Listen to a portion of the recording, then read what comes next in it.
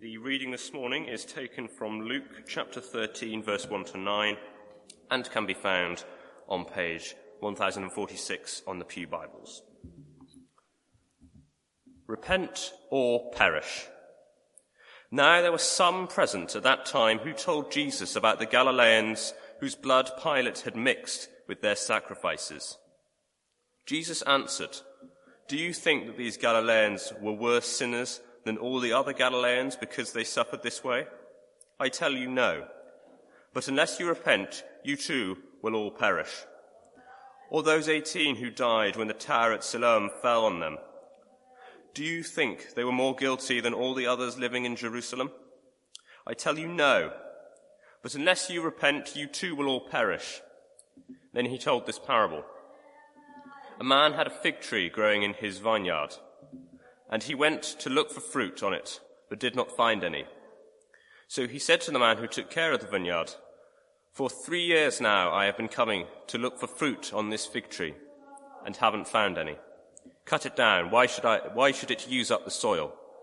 "Sir," the man replied, "leave it alone for 1 more year, and I'll dig around it and fertilize it. If it bears fruit next year, fine. If not, then cut it down." It's the word of the Lord. Let's pray for Mike as he comes up to preach. Father, thank you for Mike. Thank you for Rachel. Thank you for their family. And bless Mike now as he preaches your words to us. Bless him too as he preaches in Jesus' name. Amen.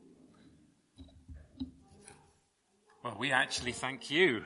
We were quite amazed when we were coming up here and thought, gosh, it's coming on for 2 decades that we've had a link with Christchurch Bayston Hill. And just always love coming up to see you. And thank you for the worship this morning. That was wonderful as well to worship with you. When you first took us on, we were at Bible College. Then we went out to Cambodia with OMF. And now we're working in Birmingham among international students. There are thousands of international students in Birmingham, 5 universities, so we have our work cut out. And we lead them to Jesus. Well, we welcome them, we play games, we have fun, but for some, they accept the gospel. And then we help prepare them to head back to whichever country they're going back to. And for some of them, that's actually a tough prospect. You know, some countries are not particularly welcoming of Christians, but maybe a little bit more about that later. Today, though, I was given the title Repent or Perish. I've changed it to Asking Big Questions, but we will have the repentance and the perishing in there for those of you that otherwise would be disappointed. So we're asking 3 big questions today. And the first one is why? Why do tragedies happen? Do you remember the big winds a couple of weeks ago? Well, in Hackney, there was this chap walking along the street, and we will see now what happened.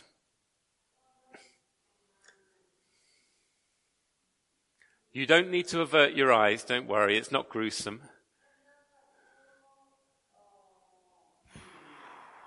Amazing. I wonder what he felt, at that point. Have you ever had a near miss? And it just gives you a sense of your mortality, doesn't it? There were some here who didn't have a near miss in this passage. There were people who had come down from Galilee all the way to the temple in Jerusalem. Maybe 150 kilometers, maybe 200, depending on which end of Galilee. And they were in the act of worship, making sacrifices, and the occupation troops came in and killed them. We don't know why. But actually, I think the why that people were asking here was a bigger question. Why did this happen? It's the why that you ask. Why did that young lad in New Zealand have to kill those 50 worshippers in that mosque? Why? Why do these things happen? So Jesus is asked about this, and he actually doubles down on the question. He says, well, what about the tower in Siloam as well? And those folk, those 18 who died there. So the first is an evil act. It's a senseless killing. The second probably was an accident. But in both cases, we ask why? Why did this happen? And Jesus has two things to say about it. The first one, I think, can be comforting for us. He says, do not suppose that these were greater sinners. Do not suppose that they were more guilty. In other words, don't think that these things happened because these folk deserved it more than any of the rest of us. And for some of us, when we face troubles in life, or our loved ones are suffering, or we lose our loved ones, sometimes we ask why, and we wonder, why did this happen to me? Why did this happen to our family? Did we do something to deserve this? Why has God chosen to let this happen to us? And Jesus actually here is saying, don't blame yourself. Don't blame others either. In this world there is death and suffering, but there's also grace, and we will come on to that. But actually, before we do, I'd like to ask a further question. I'd like to ask, why do we ask why? Because, if this world is an accident, if it's just a conglomeration of molecules, even if it's kind of an arena where evolution plays out without any other factors than the survival of the fittest, why do we ask why?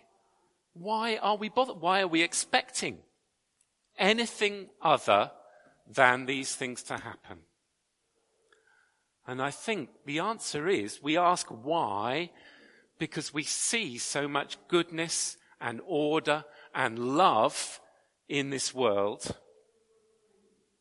And so when these things happen, they offend us, they upset us. And actually they upset God too. We are made in his image, and he hates to see the sin and the suffering and the death and the evil in this world. And he has made a way to be rid of it. But the solution was costly for him.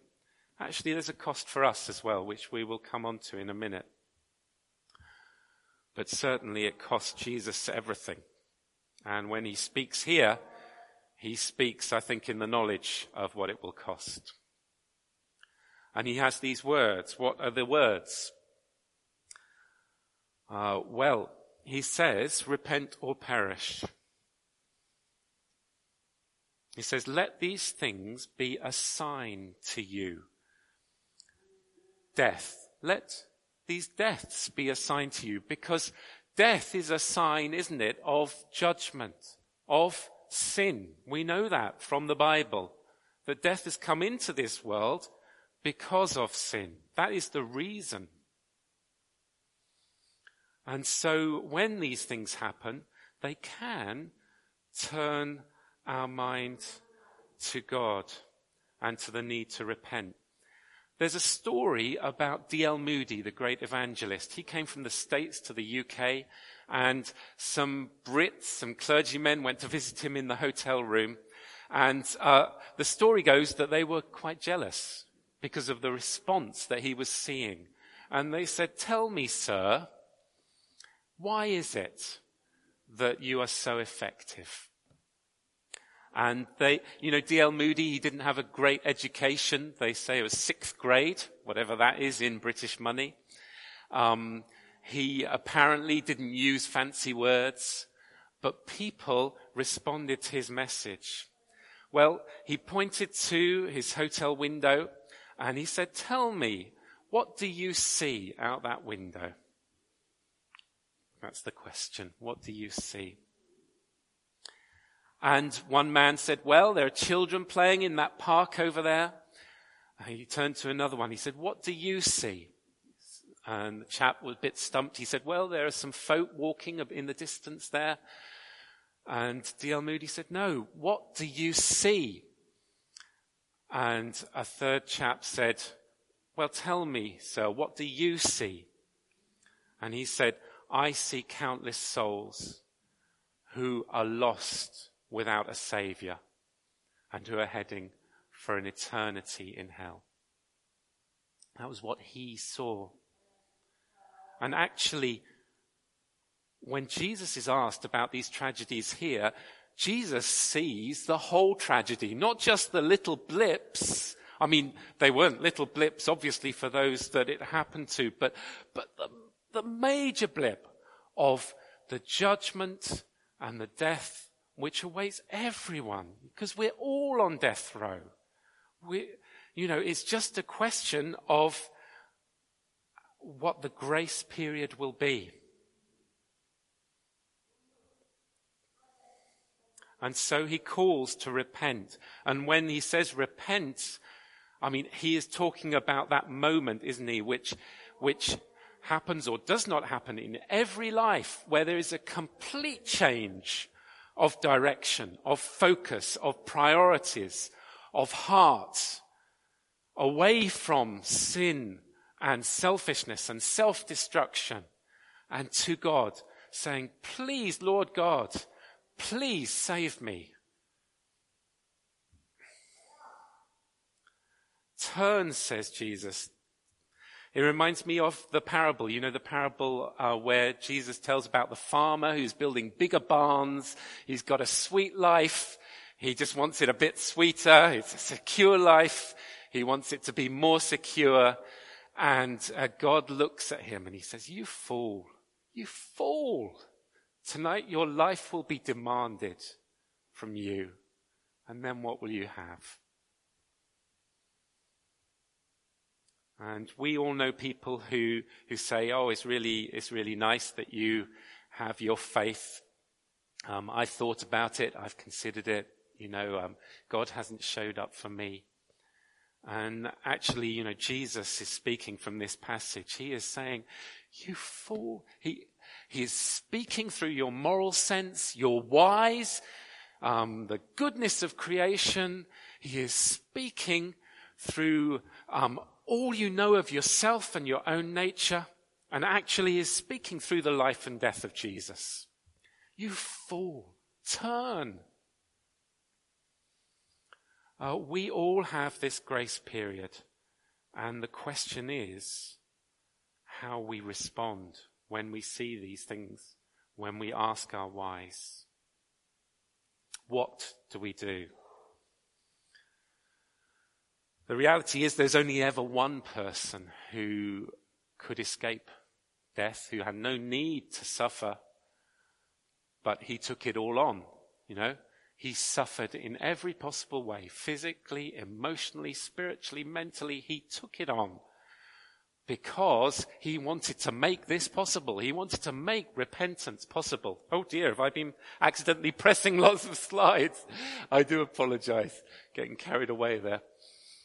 What do you see? To make it possible. So, where? Let's go on to where, and you've already had the preview. Where did Jesus point to next? He pointed to a vineyard and a fig tree. And he did this because the nation of Israel its national symbol was a fig tree. And he was essentially saying here, the immediate message here was, I can't see any fruit here. And actually, death is coming to you too. The Roman invasion, the temple being torn down, the massacre at Masada, all of this is ahead.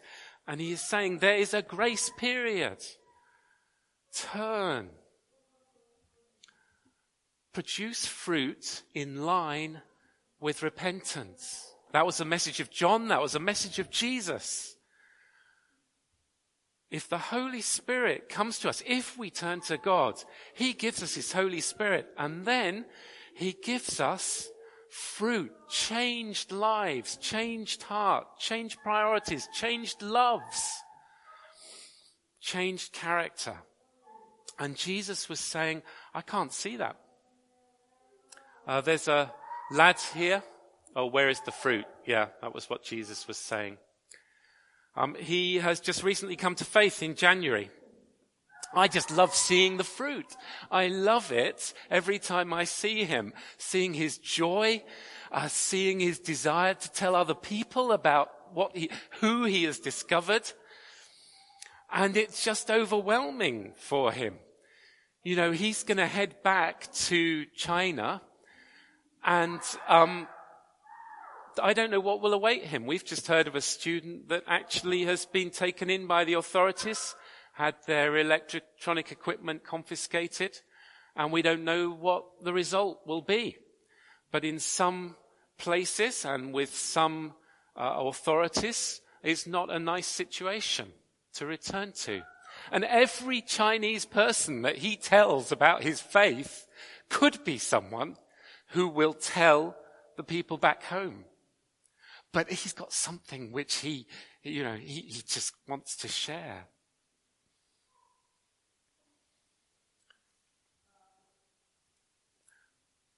Where is the fruit? Why did the people then not respond? I think they thought, I've got all this fruit. I'm a good person. I do good things. God is happy with me. If we look back at verses 2 and 4, where Jesus said, don't think that they were any more guilty. Don't think that they were worse sinners. Don't think, I've got my fruit. God is blessing me. My life is sweet because, people around me respect me. God respects me. God thinks I'm great. That fruit is no fruit, biblically. Any fruit we have is not of ourselves. The fruit in the Bible is the fruit which comes from a life given over to God in desperation, saying, please, Lord God, give me your Spirit and please work in me. So actually this passage is a warning to all of us to ask these big questions. First of all, why do we ask why? Because there is a creator God who is good. And we need to turn to him with our whys and our questions. What do we see? We won't see the world as Moody and Jesus saw it unless we first see our need to repent and turn to him. And then our eyes can be opened. And finally, where is the fruit? I'm not talking about the fruit of our own, good deeds or whatever, but the fruit of a life which is in Christ, which is rooted in Jesus, which is lived out in the power of his Spirit. That is the fruit which Jesus is calling for. And he's saying, there's one more year. Let's fertilize it.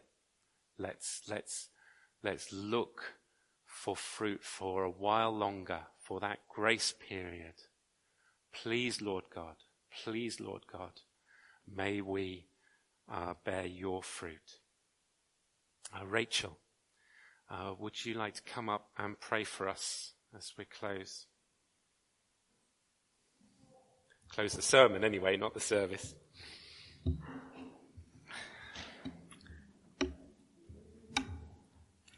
Heavenly Father, we thank you for your word that speaks truth into our lives. We're sorry and we repent of our sins. We repent of the times when we have come with our own self-righteousness, our own good works, and looked at that fruit, and we are sorry. Please, Heavenly Father, fill us with your fruit. Please send your Holy Spirit and help us to walk in your ways.